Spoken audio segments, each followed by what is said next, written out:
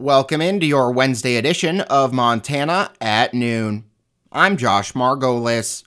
Your Weather Command forecast. First off, there will be a red flag warning in effect Thursday from noon to 7 p.m. for low relative humidity and gusty winds. This includes the following counties: Glacier, Toole, Liberty, Hill, Phillips, Teton, Pend Oreille, Choteau, Judith Basin, Cascade, and Fergus, as well as northeastern Lewis and Clark County. Expect west winds 20 to 30 miles an hour, gusting up to 40 miles an hour, and relative humidities as low as 10%. Any new fire starts in grassy areas could be difficult to contain. Critical fire weather conditions are expected, and a combination of strong winds, low relative humidity, and warm temperatures can contribute to extreme fire behavior.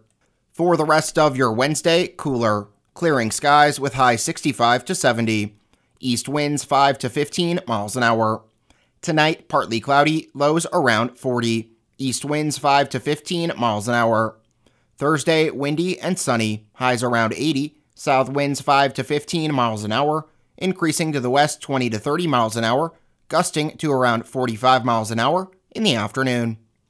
Thursday night, breezy, partly cloudy, lows 40 to 45. West winds 15 to 25 miles an hour, decreasing to 10 to 15 miles an hour after midnight. Friday, cooler, partly cloudy, highs 65 to 70. West winds 5 to 15 miles an hour. Friday night, mostly clear, lows 40 to 45. Saturday, partly cloudy, lows 70 to 75. Saturday night, mostly cloudy, 20% chance of rain, lows 40 to 45. Sunday, breezy and cooler, mostly cloudy, 30% chance of rain, highs 55 to 60. Sunday night, colder and partly cloudy, 20% chance of rain, lows 30 to 35. Columbus Day, partly cloudy, highs 55 to 60. Monday night, mostly cloudy, lows 30 to 35. Tuesday, partly cloudy, highs 55 to 60. A private plane safely made an emergency landing at the Havre City County Airport on Tuesday morning after suffering an engine failure. Airport manager Tony Dolphe says when the Beechcraft 1900 twin-engine plane was about 40 miles from Havre, they received notice from air traffic control in Salt Lake City that the plane needed to make an emergency landing. There was no smoke or fire at the scene, but the Havre Fire Department and Havre Police Department were notified at 11:13 a.m. and went to the airport as a precautionary measure. The only person on the plane was the pilot. No one was injured. It is unclear where the plane departed from and where its intended destination was. The plane remained at the airport as of Wednesday morning as technicians worked to fix the engine.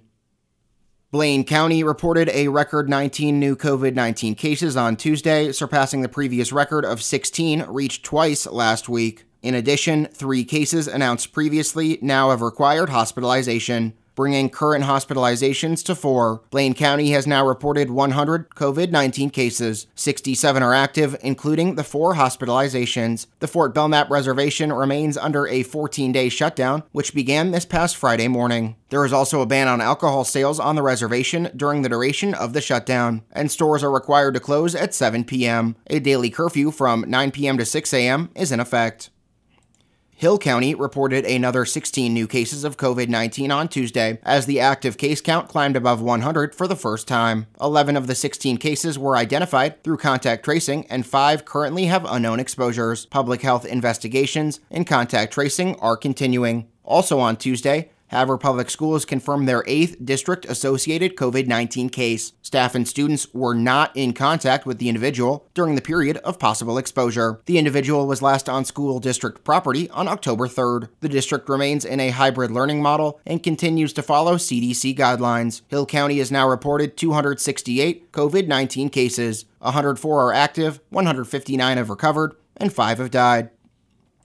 Now taking a look at local politics. Previewing the District 1 County Commissioner race in Hill County, we'll start with the Republican Mark Wicks, an Inverness area farmer, rancher, and veteran who is campaigning to fill the seat Democrat Mike Wendland is vacating. This is Wicks' 3rd time running for political office, and he says his breadth of experience makes him the right candidate.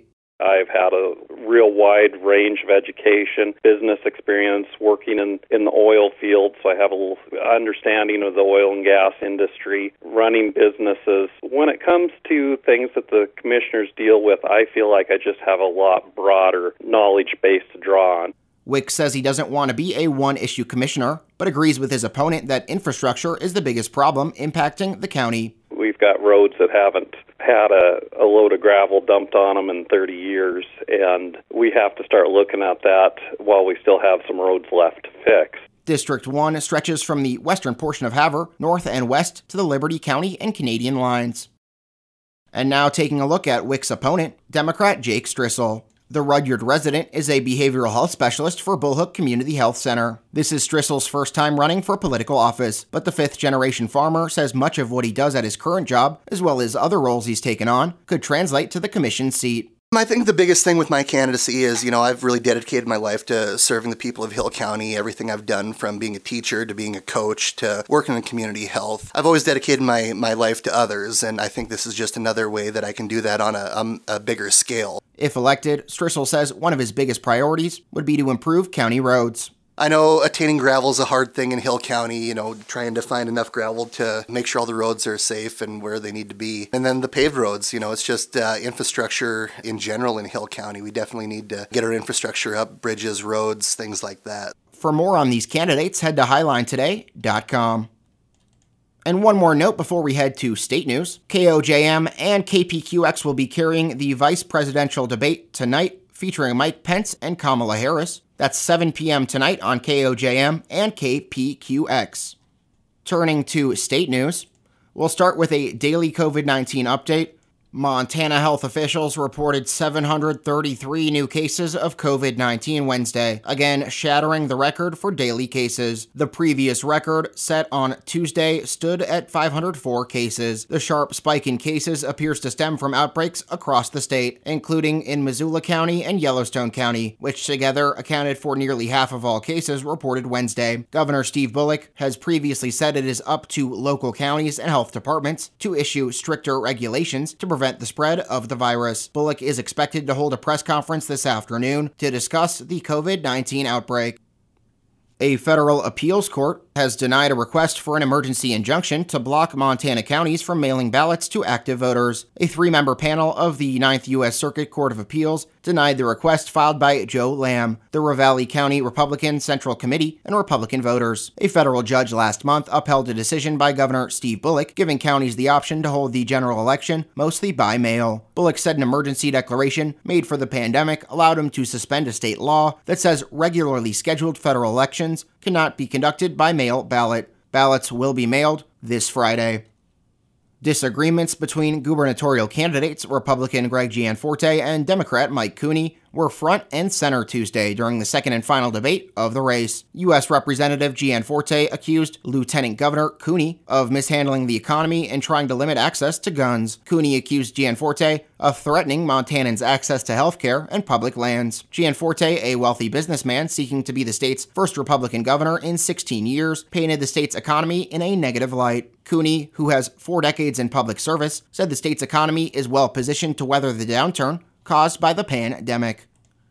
2 Montana men who lied about their military service in court have appealed some conditions of their sentences. The American Civil Liberties Union of Montana calls the conditions degrading, unconstitutional, and unhelpful in the rehabilitation process. A judge sentenced Ryan Morris and Troy Nelson in August 2019 to prison for unrelated crimes. The judge said in order for both to be eligible for parole, they would have to fulfill a list of tasks, such as standing outside a memorial with a sign reading, quote, "I am a liar, I am not a veteran, I stole valor, I have dishonored all veterans," end quote, and writing the names of every American that has been killed in Iraq and Afghanistan.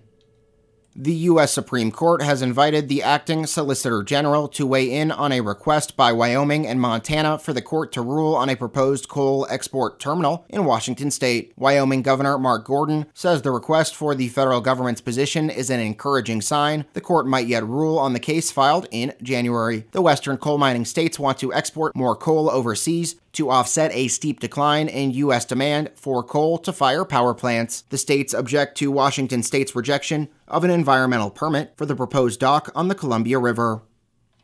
That's your look at state news. Now we'll turn it over to wheat prices for today.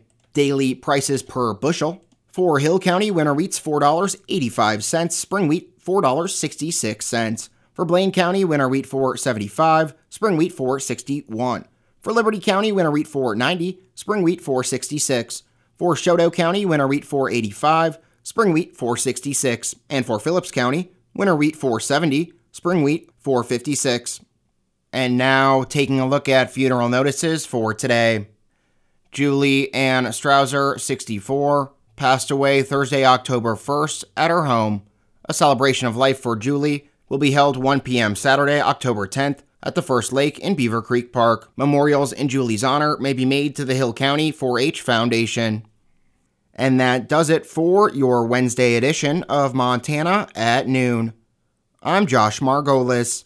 Thanks for listening, and remember that 7 days a week, we are your source for news and information.